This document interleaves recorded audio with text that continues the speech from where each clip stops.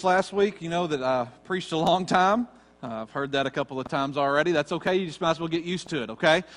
We have started our new series. We are talking about Easter. We're pushing toward what I believe is the most important event in human history and the most important and most defining moment of our religion. That's one thing that sets us apart from any other world religion, any other set of beliefs in this entire world. We can go through we can go through Confucianism, we can go through Buddhism, we can go through any of those other isms and talk about all those other religions, and the only thing that sets us apart, the one major thing that sets us apart from all of them is that their God is dead and ours is alive.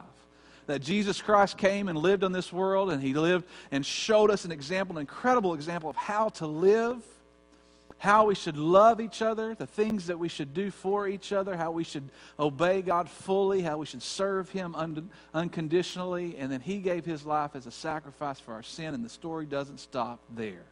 That 3 days later, after His death, burial, He came back to life. He appeared to over 500 different people, which is kind of odd, because dead people normally don't do that, right? He came back to life, He appeared to a lot of people, and He ascended to heaven, and now we talk about Him some 2,000 years later. Why? Because nobody else has ever done that. Why? Because He set Himself apart as the God of the universe, as the God of all creation, by saying that He has power over sin and death. We say that phrase all the time in church. He has the power over sin and death. And Jesus proved it time and time and time and time again. If this resurrection did not happen, then nothing that we do here matters, right? Our theme verse for this entire series is 1 Corinthians chapter 15. It should be on the screen. It just says, if there's no resurrection of the dead, then even Christ has not been raised. And if Christ has not been raised, then our preaching is useless, and so is your faith. If Jesus didn't raise from the dead, then nothing else matters. Nothing that we do makes any sense at all. It all hinges on this. And I told you last week, I'm going to give you just a quick, real fast recap of last week. We talked about how there's a movie coming out this month called The Case for Christ. It's based off of a book that Lee Strobel wrote years ago called The Case for Christ. I recommend you grabbing that book and read it. I've talked to a couple of people already who have gotten that, have already begun to dive through and dig through this book. I've read it probably 3 or 4 times. It's that good. And so Lee Strobel, the author of the book, kind of sets out as an investigative journalist to prove that Jesus was not God and that God does not exist. And by the end of his book, he became a believer. He became a Christian. He said, I cannot doubt the facts that are laid out in front of me. I have to put my faith in Jesus. And so he wrote this incredible book, and then now they're kind of adapting that to a movie and kind of showing his journey through the conclusions that he made. And we're going to use that book and some of the info in the book as we talk about this for the next couple of weeks. I'm not going to preach the book, but I am going to use some of the information out of it, some of the data that he collected and gathered, so that I don't have to reinvent the wheel and do that all over again. I said last week that there are 3 elements of faith. And this is kind of important to kind of understand where we're coming from and why we're doing this this morning. The first, obviously, is the spiritual element. Yes, we all have to be drawn into faith through some drawing work of the Holy Spirit in our life. There's this spiritual element of faith. The Bible talks about it all the time, about how Jesus comes to us and He draws us into Himself. The second element, in my opinion, this is all Matt overall, is the emotional element. Some people connect on a very emotional level to the Holy Spirit and His work. They can say things like that. I just feel like the Spirit is here. I can just feel the presence of God in this place. I know that God is speaking to me because I can feel Him pulling at my heart or directing my life. That is a very good and a very right thing, that God connects with our emotions and connects with us on an emotional level. But there's also this third level that we often don't talk about in church circles because it's harder to kind of get to. But it's this logical and intellectual level of connection with God. Some people are very logical thinkers. They need things to be put together in a very specific order and manner. Some people feel like it needs to kind of make sense a little bit.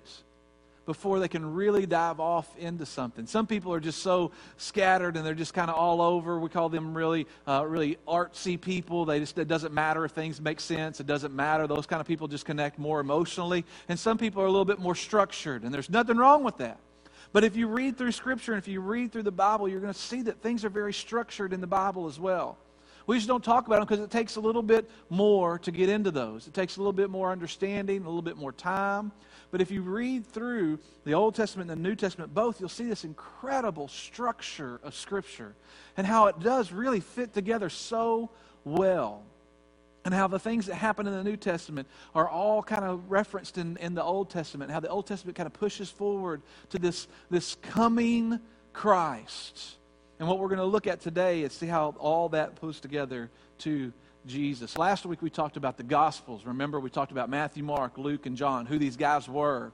We talked about, can we trust what they said was true and correct? How long after the death of Jesus did these guys start writing things down? And some people say that it was up to 60 and 70 years. And what we did some math last week and found out that even down to 25 to 30 years after Jesus' death, they started writing the Gospels to prove what was true and what was untrue, so that people who lived in the time could kind of corroborate that story or combat that story, right? No, that did not happen. You need to take that out. Or yes, this did happen. You can leave that in. And then we talked about the authenticity of the Gospels, and we compared that with how fast they wrote about Alexander the Great. Y'all remember that? Alexander the Great, the first biographies written about Alexander the Great were written 400 years after he died.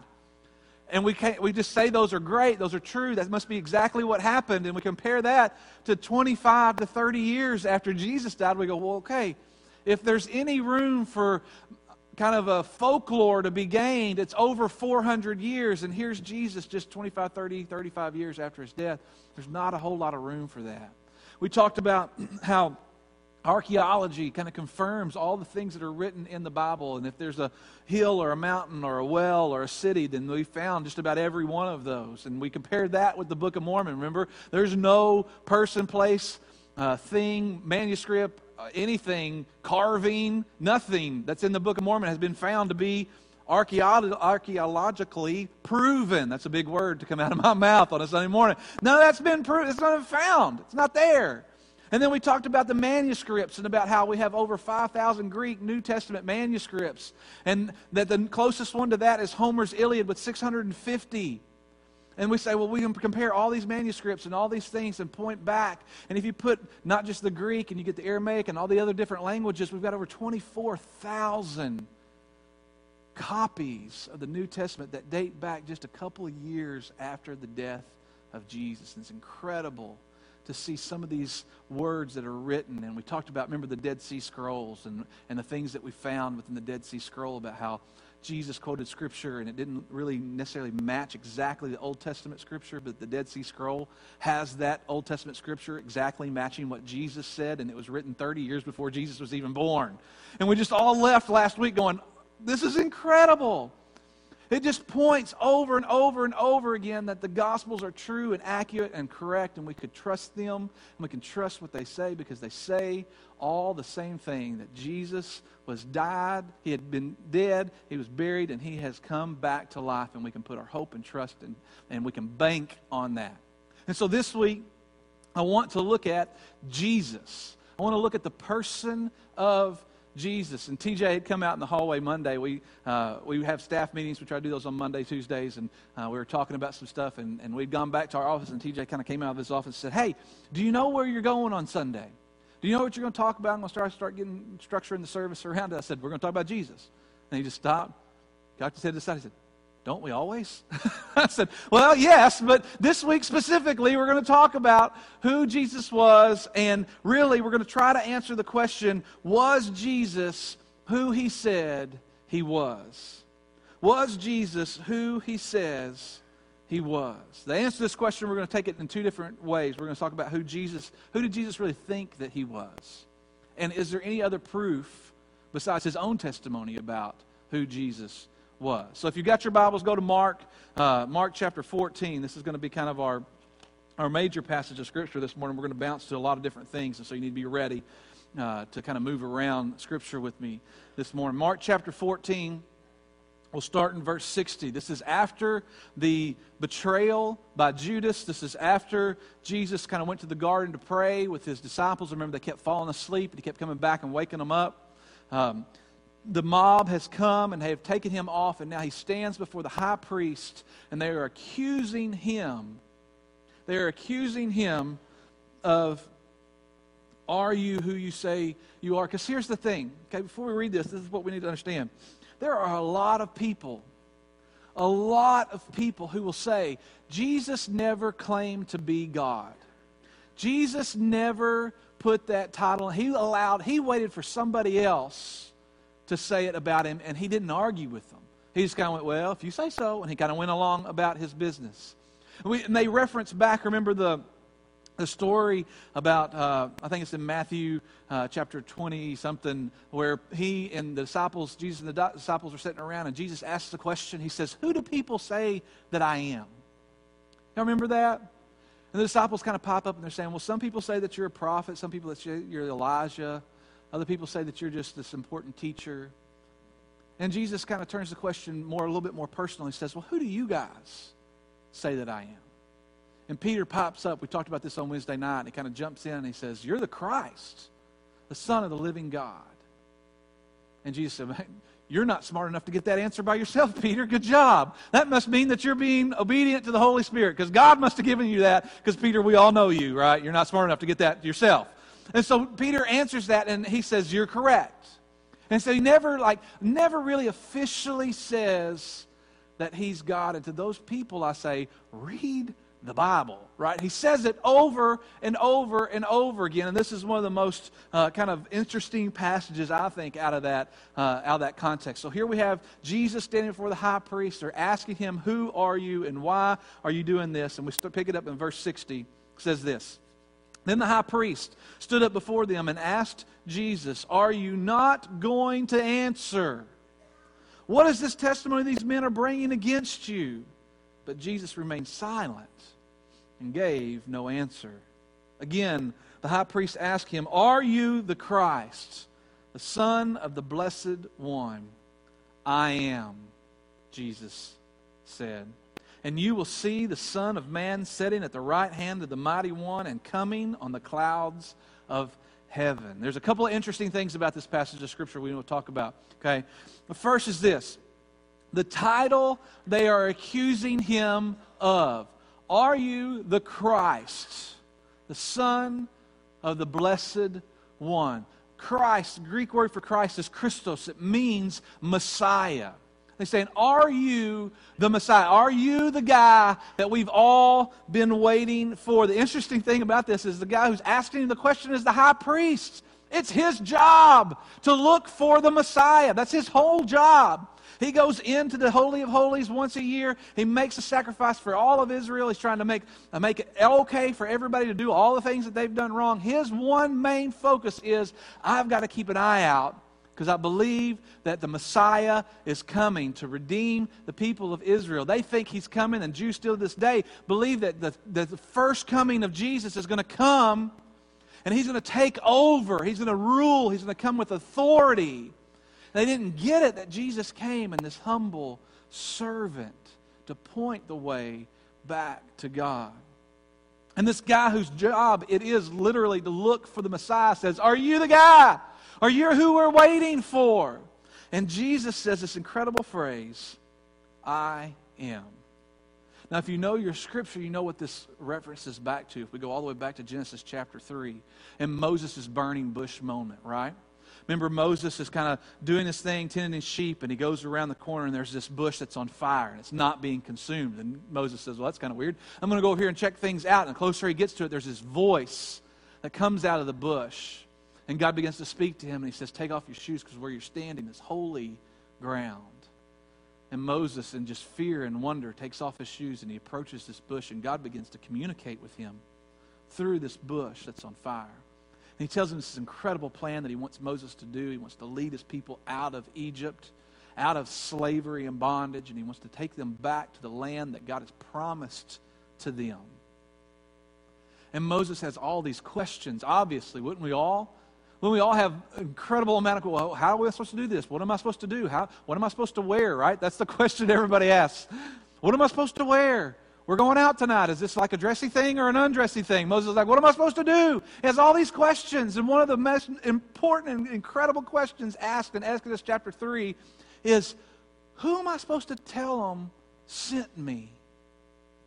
Moses says, if they ask, what do I tell them your name is?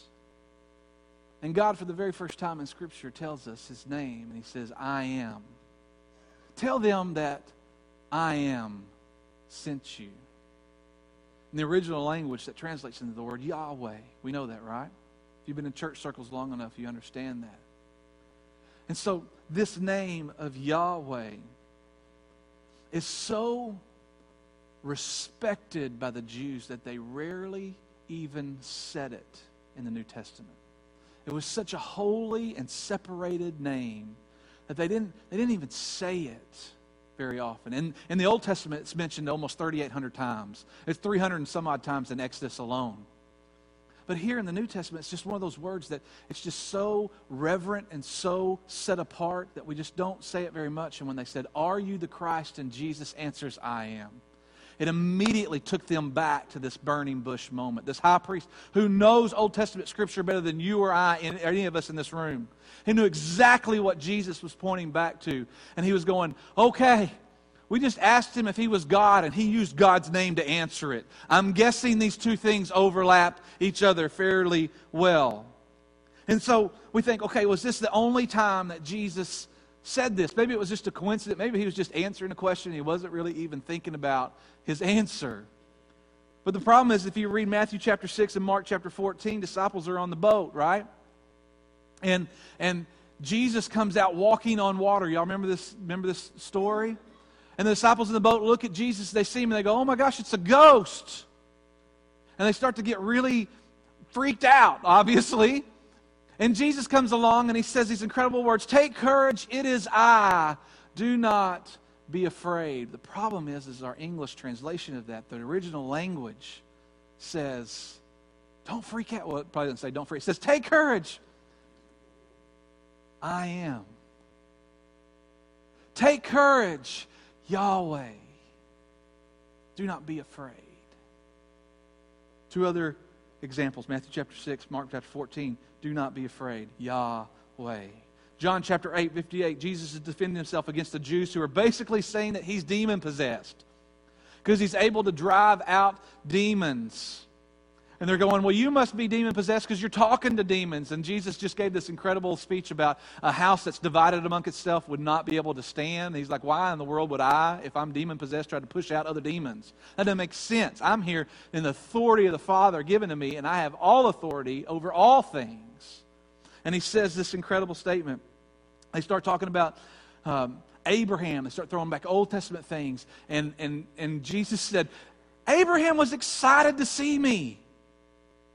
And they just lost their minds. They're like, you're not even 50 years old. You can't talk about knowing Abraham. Abraham lived thousands of years ago. And Jesus comes back and he says, before Abraham was, I am. And everybody just there went, oh, this is incredible.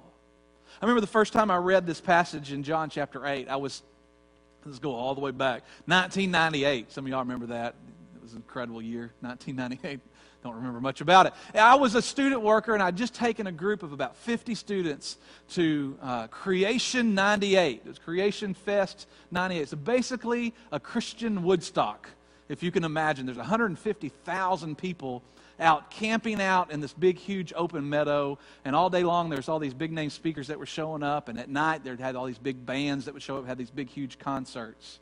And on the way back from Creation 98, we went through Gettysburg Battleground. We drove through the battleground of Gettysburg. It's this incredible, beautiful place up there. And I and some of the other adults were we were soaking it up. We were loving it. This is great. Students were just hating life, right? They were just in the van. Can we just be done? Can we just drive back to Arkansas, please, right? And so we spent the night right outside of Gettysburg in this little motel that was kind of a neat little place stuck back up in the woods. And I got up that next morning early, and sat outside on this bench and was kind of reading and kind of writing in my journal.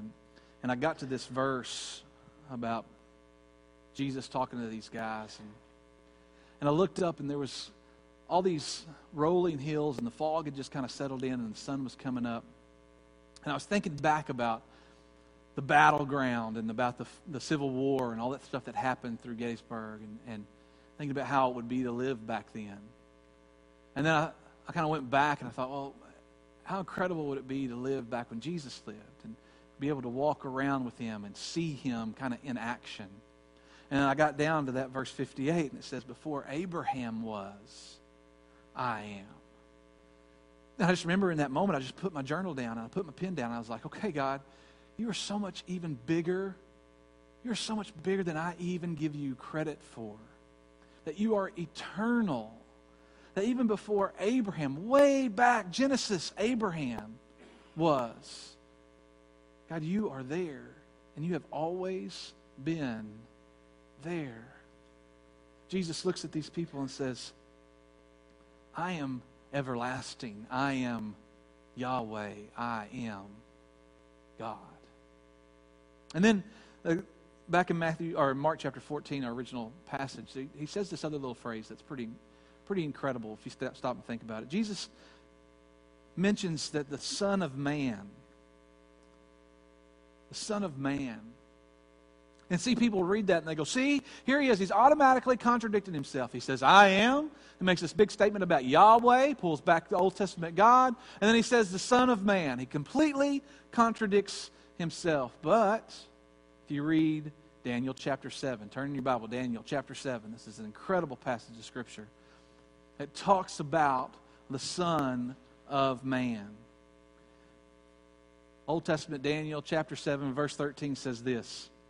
In my vision at night I looked, and there before me was one like the Son of Man, coming with the clouds of heaven. He approached the Ancient of Days and was led into his presence. He was given authority, glory, and sovereign power. All nations and peoples of every language worshipped him. His dominion is an everlasting dominion that will not pass away, and his kingdom is one that will never be destroyed. Son of Man is synonymous in the Old Testament with the Messiah. And when Jesus says the Son of Man is coming, they all immediately recognize that he was talking about the Son of Man. The Messiah is coming. And Jesus refers to himself as the Son of Man over 30 times in Scripture. Do you not think that he believed that he was the Son of God? That he was God himself? He says it over and over again. John 10:30, I and the Father are one. John 10:38, I am in the Father and the Father is in me. John 3:16, God so loved the world that he gave his only begotten Son. That word begotten translates into unique and beloved Son. John 14:7, if you know the Father, you know me. Church, even the sign over his head when he hung on the cross said what? King of the Jews. Why'd they put it there? Why'd they put it? Because either he said it or people believed that he said it. And they put it there to mock him, but what they didn't know is they were putting it there proclaiming the fact that he was the King of the Jews. That he was the God that they had been waiting for. The Messiah that had been promised in Old Testament is now straight before them as the Christ. We call him Jesus Christ for a reason, because he is Jesus, the Messiah. He is that. He believed that about himself over and over and over again. And one of the greatest examples is in Luke chapter 11. Turn with me, Luke chapter 11. We were just close to that. Matthew, Mark, Luke chapter 11, verse 20. This is so cool how the Old Testament and the New Testament go right hand in hand. We're going to see how this works right now. Luke chapter 11. Jesus is talking about his ability to drive out demons again, right? And he says, if I drive out demons by the finger of God, then the kingdom of God has come upon you. If I drive out demons by the finger of God, then the kingdom of God has come upon you. Exodus 31:18. When the Lord finished speaking to Moses on Mount Sinai, He gave him the 2 tablets of the covenant law, the tablets of stone inscribed by the finger of God. Deuteronomy 9:10, Moses reminding the Israelites of everything that God had done for them. And he says, the Lord gave me 2 stone tablets inscribed by the finger of God. And Jesus is saying, the same finger of God that wrote the commandments that you guys are holding so fast to is the same finger that can drive out demons standing before you today. He and I are the exact same person. I am Him, He is I, we are one Yahweh. Over and over and over in Scripture, Jesus affirms the fact that He believes that He is the Christ. The book, Case for Christ, says this: the best thing about Jesus is that He didn't just claim to be God. He backed it up with feats of healing, power over nature, transcendent teaching, divine insights about people, and His own resurrection from the dead. No one else but God could do all that. Jesus said it, He believed it, He proved it over and over and over and over and over again, that He is God. So it leads to the second question that we started off trying to answer this morning.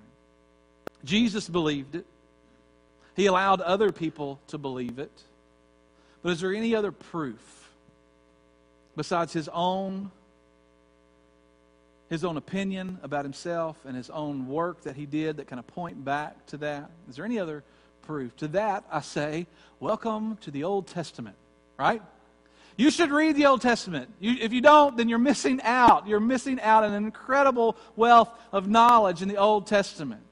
And most of us, listen, we're just going to be honest because we're good church people in here. Most of us, if we pick up our Bible, we're going to read something. We're going to read something in the New Testament, right? Because we think, well, we're going to read something about what Jesus said or about the church or about how we should be living on this side of Jesus. And not many of us take the time to go through the Old Testament and see this incredible picture that's been painted for us. And really how everything in the Old Testament points to Jesus. How everything in the Old Testament points to the need of the Savior, of someone to come and redeem God's people. And so we have the Old Testament. Remember, we got this God who created everything. And then He makes this incredible covenant with Abraham. Remember, we talked about that just a few moments ago, about how the stars in the sky, His descendants are going to be like the stars in the sky and the sand on the seashore. That's going to be just incredible amount of people that come from this promise that God made to Abraham. We have Abraham, Isaac, and then Jacob. And Jacob has 12 sons, right? And Jacob's 12 sons become the 12 tribes of Israel. Okay, we're going through the Old Testament really, really fast. The 12 tribes of Israel begin to multiply and begin to have a lot of people, and that's where we call the people of God, the Israelites, are the people who were from Jacob, right? That was their dad. That God renames Jacob Israel. That's why we call them the Israelites instead of the Jacobites. Okay, got it? So we've got the 12 sons who are now the 12 tribes. And then through a crazy series of events, one of the boys ends up over in Egypt. Dad and the rest of the boys come over and join him, and they're in Egypt now. A few years later, Moses rises up, and God has the burning bush moment. He says, take the people out of Egypt and bring them back to the land that I'm supposed to bring, that I want for them. It's inhabited, but you guys can do it. And Moses gets the, oh, baby, let my people go moment, right? And we have all the plagues and the frogs and the locusts and the Passover and the angel of death. And Pharaoh says, take them. Get out of here. And so he takes this 1 million+ people, and they start making this voyage, and the next thing we know, we're under in the desert for 40 years. And Moses' successor, Joshua, gets to finally lead them into the promised land. And once they finally get all the people driven out that they're supposed to be driven out, the people start kind of wanting a king. We want a king. Everybody else has a king. We want a king. So we have Saul. And Saul didn't last very long because he started messing things up, and David comes along. And David is the king, and is described as a man after God's own heart, right? And David has a son Solomon, who Solomon has a whole bunch of girlfriends and a whole bunch of wives. And the next thing we know, we've got a divided kingdom, right? We have the northern kingdom and the southern kingdom. And the northern kingdom gets taken by Assyria. And not long after that, the southern kingdom falls and taken by the Babylonians. And then while they're in exile, we have some prophets that come along and trying to get the people of God to do the will of God and come back to the land that God's given them. And eventually we start seeing these people start migrating back, and we have all these other Old Testament prophets that are pointing to the need of a Savior because the people of God keep messing everything up. And all this points back to the great, incredible need for Jesus. What did they need from the very beginning? They needed salvation. They needed a Savior to come and to make them right with God again. What happened from the very beginning? Adam and Eve, they had one rule.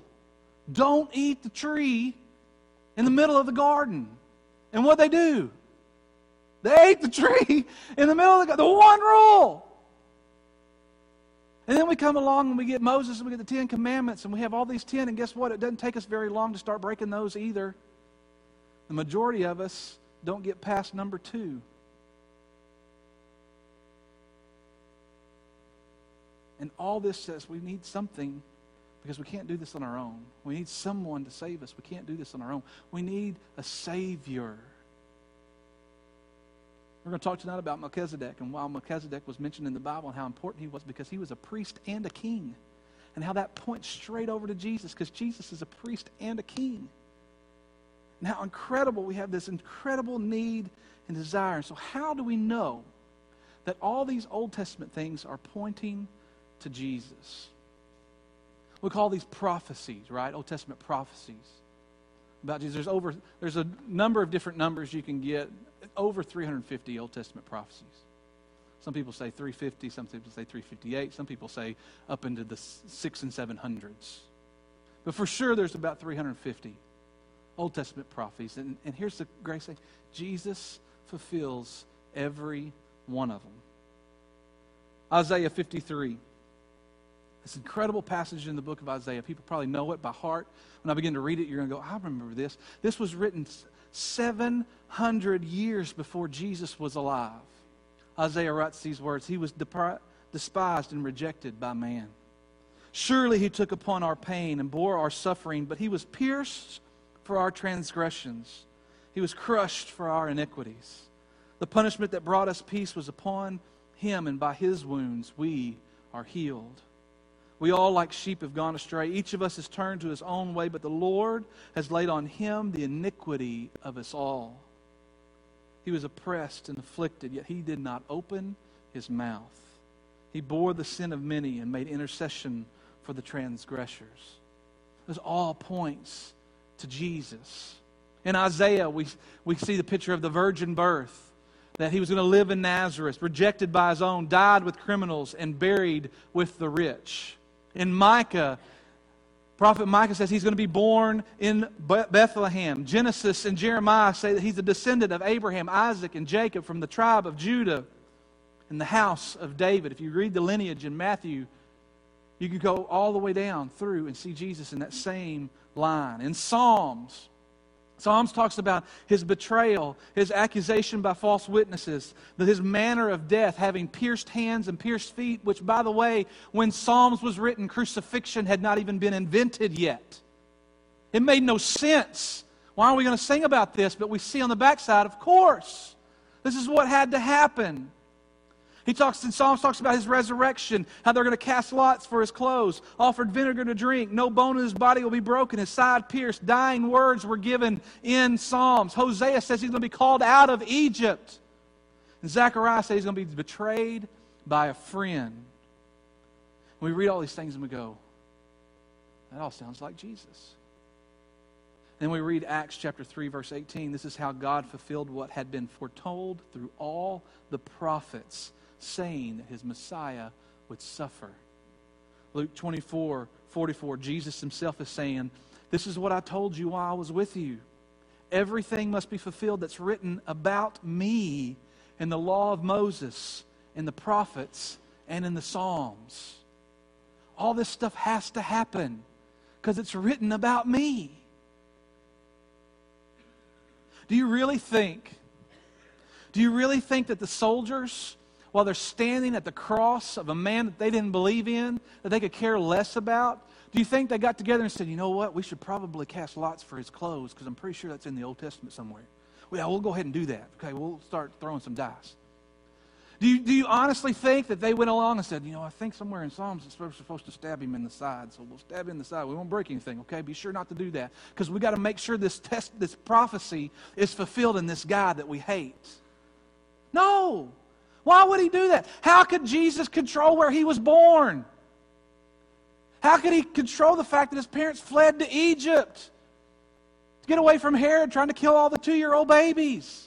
And then he came back out of Egypt. Jesus didn't have any control over that. All these prophecies point back to him and him alone.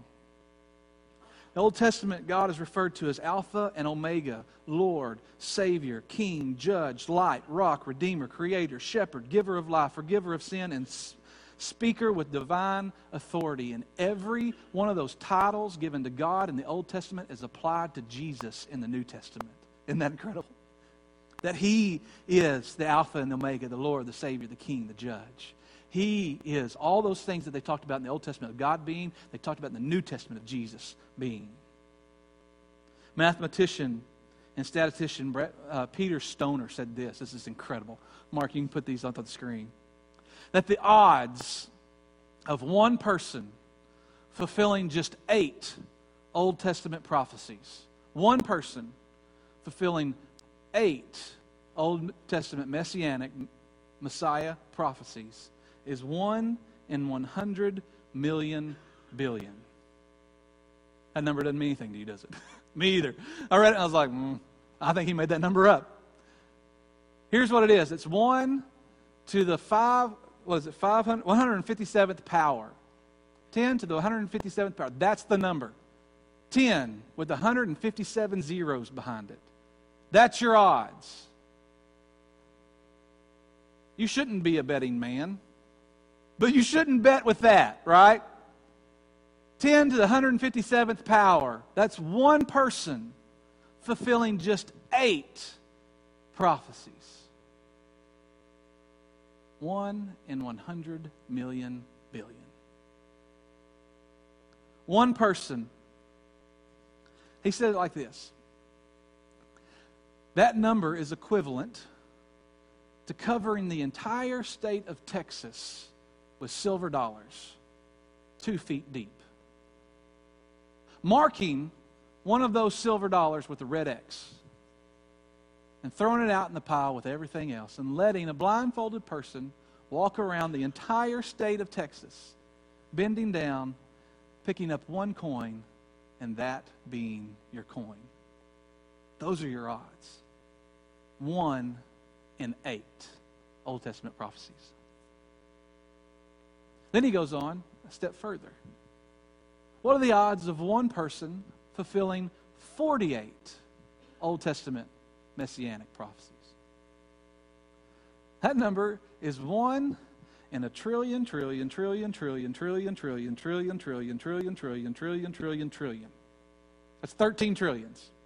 I wasn't even going to try to put that number on the screen because I wasn't going to try to count that high, right?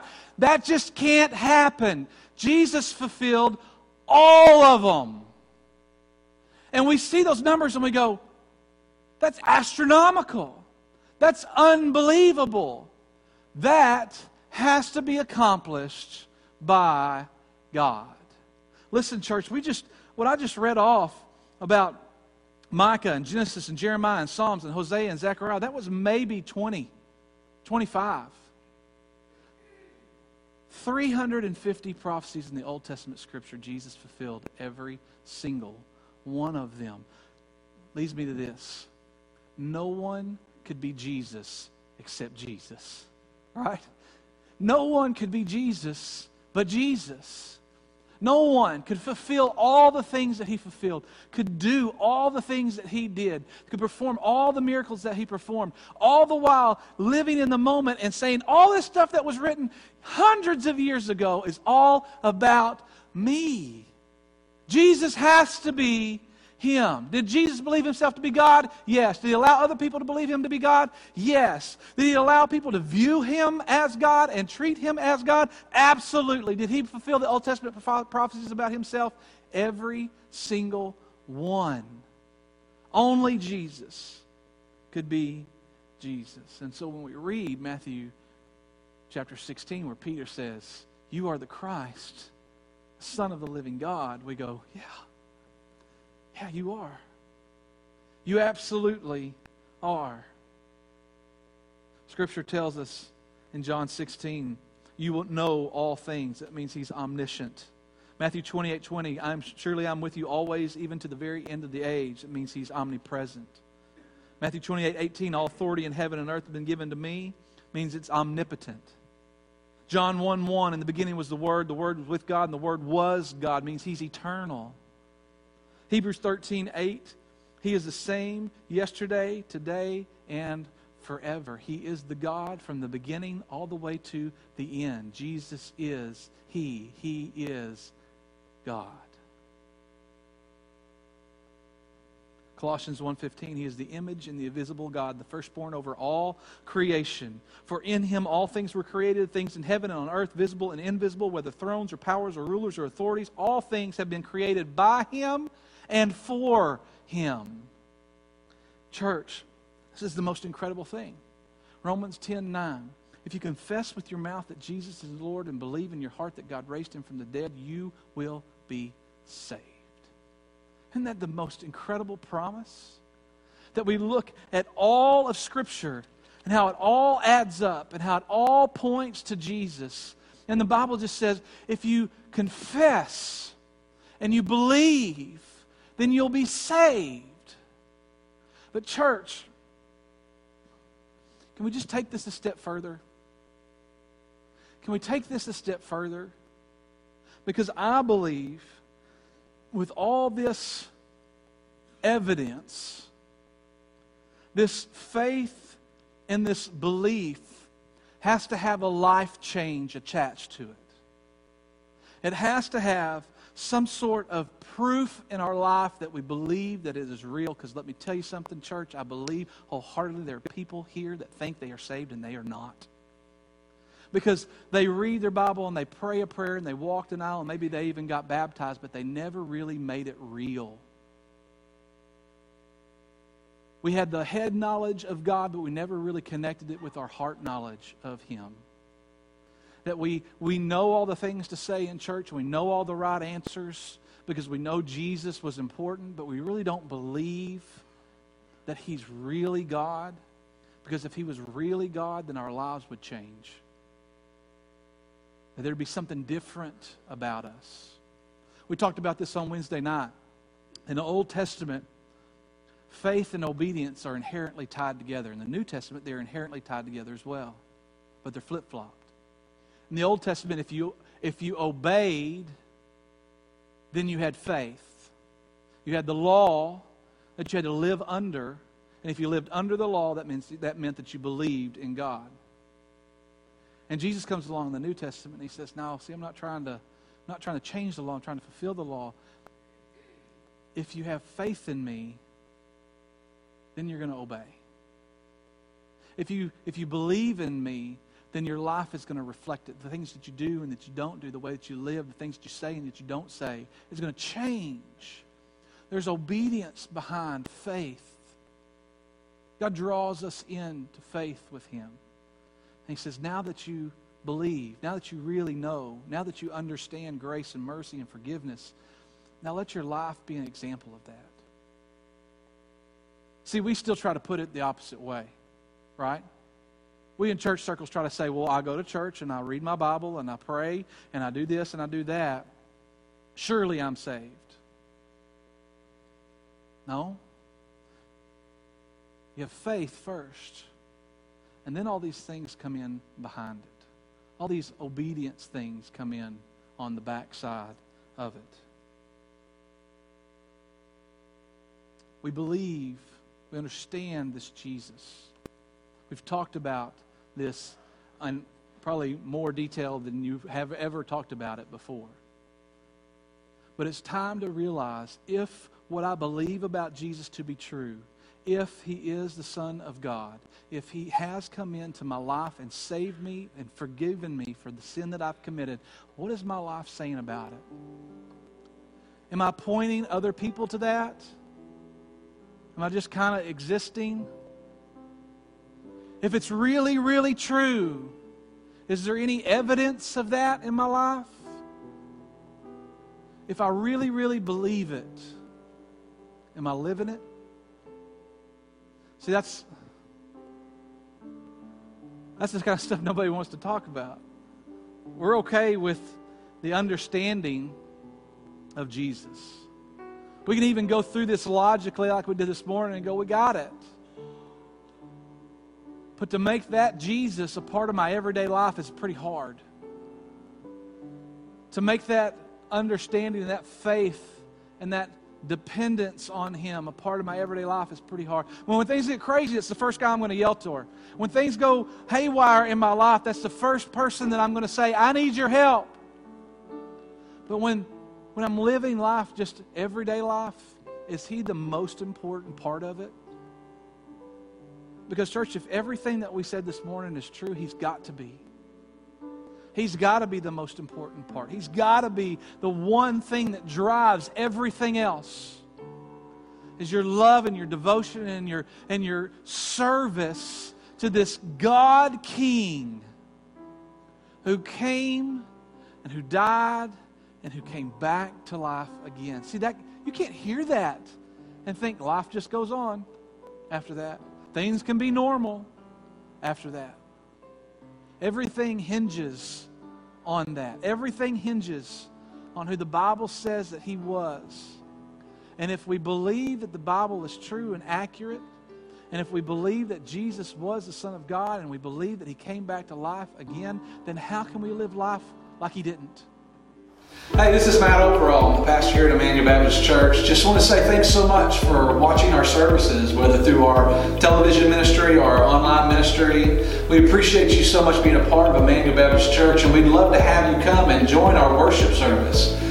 Sunday morning service starts at 10:30. Our small groups start at 9:30. And we'd love to have you be a part of it. We've got a lot of different ministries that happen at Emmanuel, from our children and youth that's focused on Wednesday nights to our women's Bible studies that happen throughout the week. We'd love to have you be a part of everything that's going on here at Emmanuel. Thanks for watching.